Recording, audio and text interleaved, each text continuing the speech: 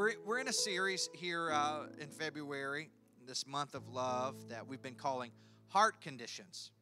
Of course, the American Heart Association uses the month of February to put a focus on heart health. Our focus text each week has been Proverbs 4:23, where the Bible says, "Keep your heart with all diligence, for out of it springs all the issues of life." It's very important, is what the writer there is saying in Proverbs. He says, guard your heart, for it determines the course of your life. So in our first week, we talked about the heart condition, the hardened heart, and those things that when we allow it into our lives, they harden our hearts. Pharaoh, his heart was hardened when he refused to let go. When we hold on to things that we should let go of, it hardens our heart. When we ignore the Word of God and when we sin, all those things harden our hearts. So we need God to clean our hearts. And so then last week we talked about spiritual heart failure, the heart attackers that come against us and cause our hearts to fail, and how every time in the Bible that the Bible says someone's heart failed them, it was because of fear. And fear and faith are both fueled by focus. How many know that is true? And so we strengthen our hearts by focusing on God and His Word. God wants us to have strong hearts. But in the American Heart Association's promotions, as you find your way to Hosea chapter number 10, verse number 2, if you have your Bible, if not, it's there on the screen, there towards the end of the Old Testament. Its promotions, the American Heart Association's promotions about the need for heart health, highlight one heart condition specifically. In fact, it's the number one killer of humanity, as they say that this month is a time to pay special attention to understanding, preventing, and treating heart disease. And so, as I read that, my mind went to another condition of the heart that will be our focus today, as I want to preach to you for a few minutes about half heart disease. In Hosea chapter number 10, beginning just one verse of Scripture, the first part of that verse, the prophet Hosea says this: their heart is divided. And so now they are held guilty. Preaching to you today about half heart disease. Before you're seated, would you just close your eyes with your presence? We love you, Lord. We're grateful for the opportunity and privilege that it is to be here again today, to feel your presence, your touch, your power. I pray that you would speak to us here before we leave today. Let your word not only change our mind, but let it change our heart. Stir us today, we pray. Let your word do what it intends to accomplish today. And everyone said, in Jesus' name, amen. God bless you. You can be seated. Yesterday, there was an article published about a pregnant mother in Corpus Christi, Texas, named Alexis. Now, there are two things there that nearly caused me to get tongue-tied. I want to call it Corpus Crispy, and she's Alexis from Texas. But the article's title read, "A Corpus Crispy." See? You got me. I knew it was going to. A Corpus Christi mother hopes that a Houston hospital can help her unborn baby who has half a heart.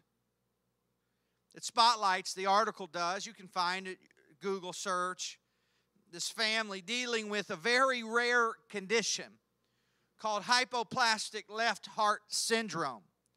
The article said that each year in the U.S., approximately 1,000 babies will be born with what is effectively half of a heart. Last week, I made a statement about how most of the heart conditions, both physical and natural and also spiritual, that we have are the result of behavior and not genetics. Most of the heart conditions that we have physically, they are the result of what we have done, what we have eaten, how we've lived, and so on.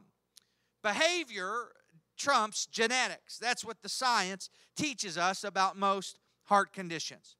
However, as it is so often the case, what is true in the natural has been mirrored and has a mirrored effect spiritually, as some conditions are not the result of bad decisions or improper diet. No. Babies born with half heart disease are just simply and tragically born with it. And so I must tell you that what is true naturally is mirrored spiritually today, as I have to tell you and warn you that there are some conditions of the heart that we are born with spiritually. We are born, the Bible makes it clear, we are born with a spiritual heart that is desperately wicked. It is sick at birth. It is vital and it is necessary, yes, but it also works against us from the very beginning. Before we've even begun really living life, our heart is already working against us, trying to corrupt and to destroy the life that God wants for us. It's longing for things, our heart is, that corrupt us. It compels us in directions that would hurt us. Nearly every time in the Bible that someone was guided by their hearts, it was not a good thing. Genesis chapter 6 verse 5 says, "Then the Lord saw the wickedness of man was great in the earth, and that every intent of the thoughts of his heart was only evil continually." Our heart is sick. Proverbs 6:14 would say it this way, "Perversity is in his heart.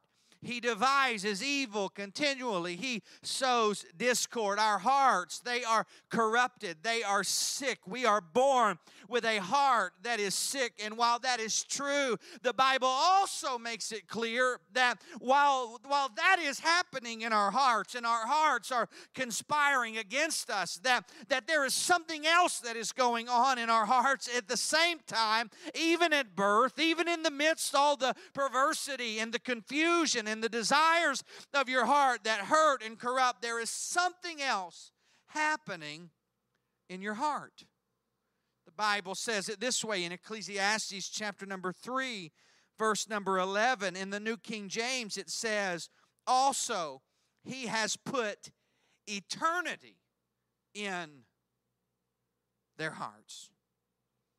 Because while it is true that your heart is wicked at birth, while it is true that your heart is flawed at birth, it is also true that there is a part of your heart placed there by your Creator that is longing for something more than the desperate and the sick and the destruction. Oh, there's something in our hearts that longs for the eternal. There is a part of our heart that senses that there is something divine and supernatural and wants part of it. A part that is never satisfied with more money or more success or more accomplishment. A part of our heart that even when you don't want to believe in God, it compels you to wonder if He could be real. You could testify it yourself as you examine and you think about the journey of your life. When you were not even fully aware of God, there was something inside of you that wanted Him. Before you even knew the truth and the power of His Word or of His love, there was something that compelled you to wonder and to believe. We are born with a divided heart. We are born with a heart that is both longing for the supernatural and also trying to destroy us. It is pulled in two directions. It is lusting after what is wrong, and yet it is also compelled to pursue what is right. We are born with half-heart disease, with part of our heart underdeveloped, underutilized, but still there. You and I, we are born with a divided heart, suffering from half-heart disease. But while I must tell you that all of us are born with it, suffering from it, living with the effects of it, I must also tell you that you and I will never live the life of potential that God has for us by simply trying to manage the symptoms of half-heart disease. Hear me now. I want to help somebody today before we leave here and tell you that far too many people try to learn to live with spiritual half-hearted disease. The heart affects all other parts of the body. Often it is first affecting the extremities when our heart isn't working right. It affects the hands and the feet and the mind. When your heart isn't working right, you feel it in your extremities before you're ever diagnosed with it. It's something about the heart. And so what we have done in Christianity is we have focused on what you do and where you go. And we say things like you need to give God your hands and you need to give God your feet and He needs to change what you do and how you serve and all of those things. But I've got to preach to you today and tell you that God wants more than your hands. You can use them for His service. And sure, the Bible speaks positively about using your hands to serve and to love people and to do all of those things. And that is very true. But God wants more than just your hands. God wants more than your feet. He wants to do more than change your direction and where you go and what you do. Hear me. God wants more than your mind. He wants to do more than change the way you think or to give you revelation. I tell you, God wants to change more than your schedule or your money or your behaviors. He wants your whole heart. And half of it will never be enough. Inside of us at birth, we are longing for what is bad, and yet there is an awakening that happens in our heart where God is trying to compel us to Him, and so it pushes us towards the things of God. But if we are not careful, we will be content serving God with half of our heart, letting Him change some of us, but not all of us. But the Word of God says in Deuteronomy 6:5, you shall love the Lord your God with all your heart. Here's a truth that we have got to understand. There is less resistance to giving God a part of us than giving Him what He really wants. Part of that is because Satan doesn't really care if you give God your hands. He doesn't care if you serve people and you serve the church, as long as you don't give God all your heart. He doesn't care if you give God your feet. Doesn't care if you give God your Sunday, as long as you don't give Him your heart. And don't misunderstand what I'm saying today. God wants our hands and He wants our feet and He wants our minds. He wants all of those things. But He knows that if He has your heart, then He'll have your hands and He'll have your feet and He'll have your mind. If He has your heart, He'll have your treasure, all of the things that you treasure. So I preach to you today and tell you that we need a radical culture countering dedication to God, one that changes our schedules, but not because we were convicted about our schedule, but because something changed our hearts and it changed what we do. One that changes what our hands are doing because God changed our heart. One that changes where we go and how we think and how we live and how we give because God has changed our whole hearts. God wants your heart.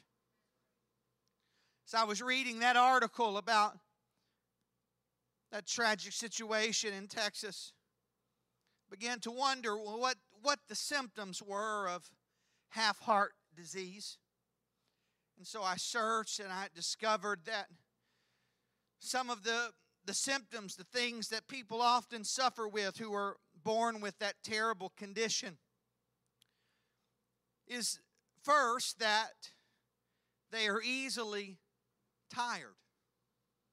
They're tired because they only have half a heart. I got to preach to you today and tell you that when your service to God and your commitment to God and your dedications to God is fueled by moments of inspiration instead of radical heart transformation, you will easily burn out and struggle to maintain those commitments to God. We've all been there. We've had those moments where our heart, it longs for it. We sense it. Perhaps there's preaching that happens, or perhaps there's just an unsettled emotion and feeling in our lives where there's a part of our heart that begins to long for something else. And in a moment of inspiration, we say, I'm going to start going to church on Sundays, or I'm going to start reading my Bible. I'm going to start serving the local church. Whatever it is, we make that commitment, and it's a good thing. Again, I tell you, God does want your hands and your feet and your mind. He wants all of those things. But when we just serve and when we make those commitments out of moments of inspiration, instead of experiencing heart transformation, we'll quickly burn out, because that part of our heart is still underdeveloped. We are easily tired. The Bible speaks of Satan wanting to wear out the saints of God. And I'll tell you, there is no saint of God that's more easily worn out and burn out and just run out than somebody whose heart has not been radically transformed by the power and by the love of God. Hear me. When you are serving God in your flesh, you will fall short. So we need God to touch our hearts. The second symptom that we learn about half-heart disease is that someone that suffers from it will not grow well. They don't grow like they're supposed to grow. I got to tell you that when you aren't seeing progress in your walk with God, when you look back where you were in your relationship with God a year ago, let's say, and where you are today, if you are not seeing growth, when your appetite for the things of God aren't growing every day, then you've got to not just try to treat the symptoms, not just trying to manage the symptoms. I've got to pray more. I've got to this more. I've got to do this more because I'm not growing the way that I'm supposed to grow. And we'll start looking for things to supplement our growth and try to make us better. But we're trying to do something that we cannot do in ourselves because our heart is not what it is supposed to be. When you are not growing well, it is a sign that you are suffering from half-heart disease. But the last one isn't a symptom that you'll find in the medical books. No. You'd have to go to the Word of God for this one. That text that I read from Hosea chapter 10, it says their heart is divided. And as you look at that Hebrew word for divided, that root word, it also means flattery. What is a symptom of half-heart disease? It is when you measure your walk with God, your commitment level, your spiritual desire, next to someone that you believe is worse off than you. And you say, well, at least I'm not as bad as that person. Or at least things are not going as poorly as this person. Or when your heart would begin to try to encourage you and flatter you and say, oh, you're doing good enough. The church shouldn't expect that much of you. It's really not reasonable to live like that or to do that. And your heart begins to try to flatter you and make you feel as though that you are better than you are. That is a symptom of half-heart disease. But I got to tell you that God only has one unit of measure, and it is uniquely formed to fit your heart. And it is either measures all of your heart that is in it, or it's not enough in it.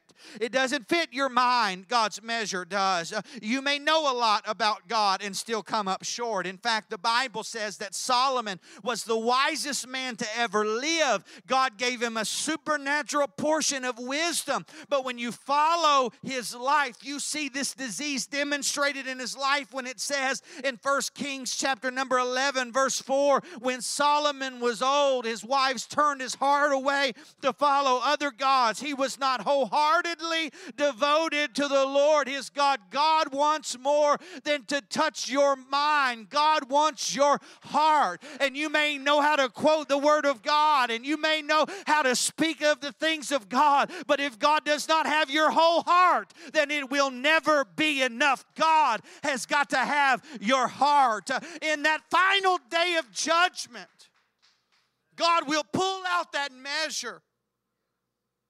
And many people will say, Lord, we did a lot of great things in your name.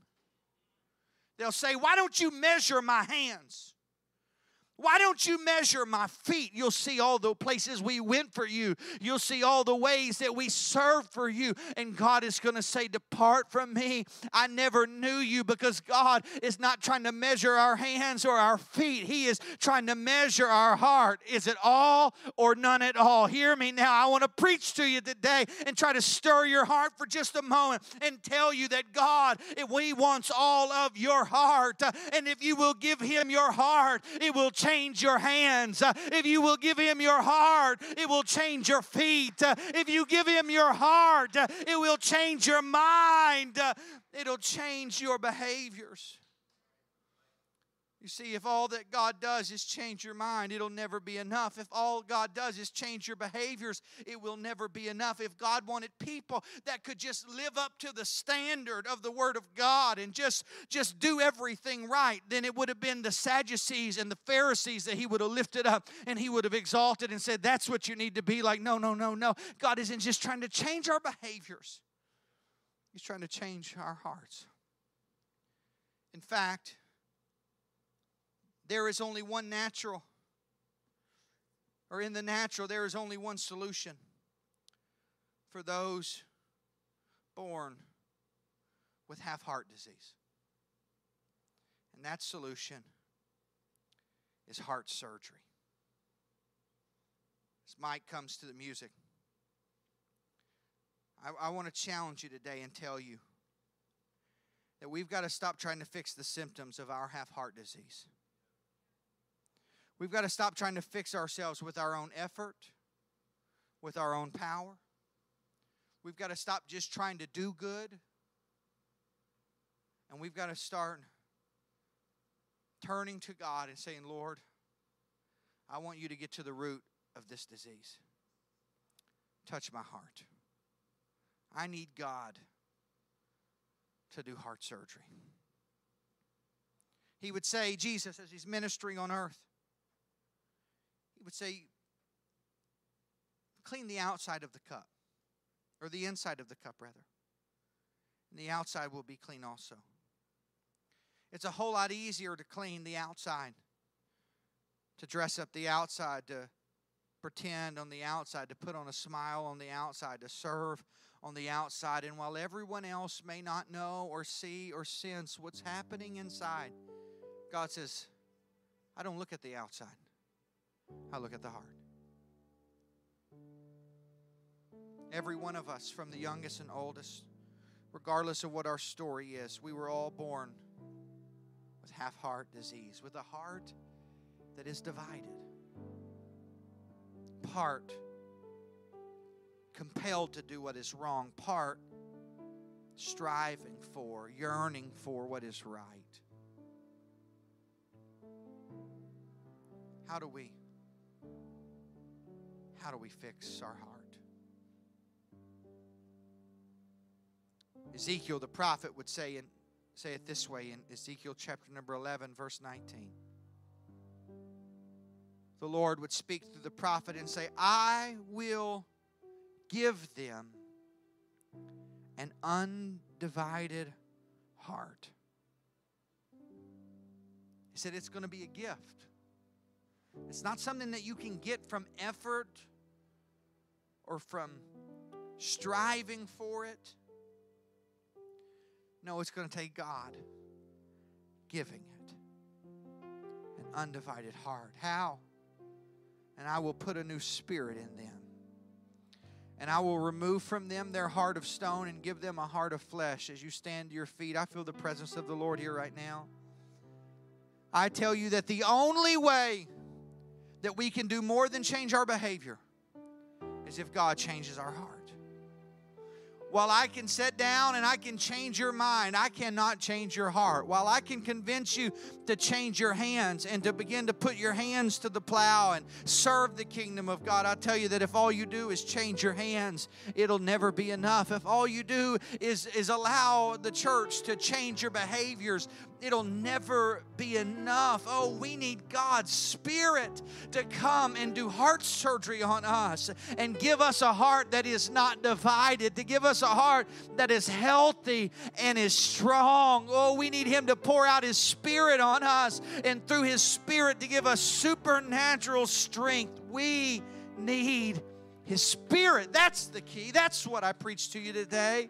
I tell you, the only way that you can be what God wants you to be, the only way that you can do what God has called you to do, the only way that you can live up to the potential that God has for you is if you let Him do heart surgery on you and give you a heart that is no longer divided, a heart that is pure. The Bible says the pure in heart, they will see God. There's something about that purity, that word that He's speaking of. It's a heart that's had the impurities burned out of it, the things that corrupted it have been burned out of it. And I tell you that it is a process that God will have you on from the day you decide for Him to move for you until the day you draw your last breath. But when you make up in your mind that you want a heart that is pure and is whole and is true and is undivided and is wholly God's, then you'll see Him work and move in your life. His Spirit will help you. You say, I don't know how I'm making it. I don't know how I'm doing it. It'll be the Holy Ghost working in you, because without Him, you can do nothing. Every head bowed, every eye closed. I'm preaching to you today about half-heart disease. Search your heart today. How's your heart? I believe that undivided heart is evidence. The symptoms of an undivided heart is really evidenced by hunger. What are you hungry for? And when you're hungry for more of God's Spirit, for more of His power, for more to experience and to do and see greater things, when you're focused on more life transformation than you are behavior modifications. When you're saying, Lord, I want to be more like you, not I'm just trying to do better things. Oh, that's the sign that your heart is undivided and that your heart is focused on Him, that you want to see God. God, touch our hearts today. Would you join me in praying, even right there where you're standing for a moment? Jesus, I thank you for your presence that we feel here in this place right now. I pray that there would be just a faith that would begin to rise up in this house, that people would begin to believe that you have more for them than behavior modifications, that you have more for us than trying to make it on our own, by our own power, by our own strength, by our own ability. God, we rebuke the spirit of condemnation in this place today that would try to say that we can never measure up, we can never do what you've called us to do. Lord, we know that where your Spirit is, that you can do anything, and that I pray that your word would begin to do surgery, as it were, today, and you would touch our hearts as we give them to you, that you would give us a heart that is undivided, a heart that is consumed with your word and your power and your presence. Lord, help us to serve you with our whole hearts, to give you our whole hearts, to live for you with everything, not distracted by this world, not consumed by the things of it, but instead wholly focused on and dedicated to you. Touch our hearts, God. Come on, I believe the power of the Word of God is connected to our ability and our willingness to respond to it. And if you would just respond today just by stepping out of where you are, if you're comfortable with it, and maybe just stepping around the front for a few moments and saying, God, do heart surgery on me. Help me, God. God, forgive me for every time I've tried to serve you just with my hands or just with my feet or just with my mouth or even with my mind. Lord, help me to serve you with my whole heart. Touch our hearts. Let your Spirit touch and change and stir me. God, I need you. Come on, if you've never been filled with the Spirit of God, If you've never been filled with His Spirit, evidenced by speaking in other tongues, God wants to fill you with His Spirit. You need His Spirit. It's the only way that you can have that heart surgery completely, where you begin to allow His Spirit to change and touch and stir you. God, touch us today. God, I want to serve you with an undivided heart.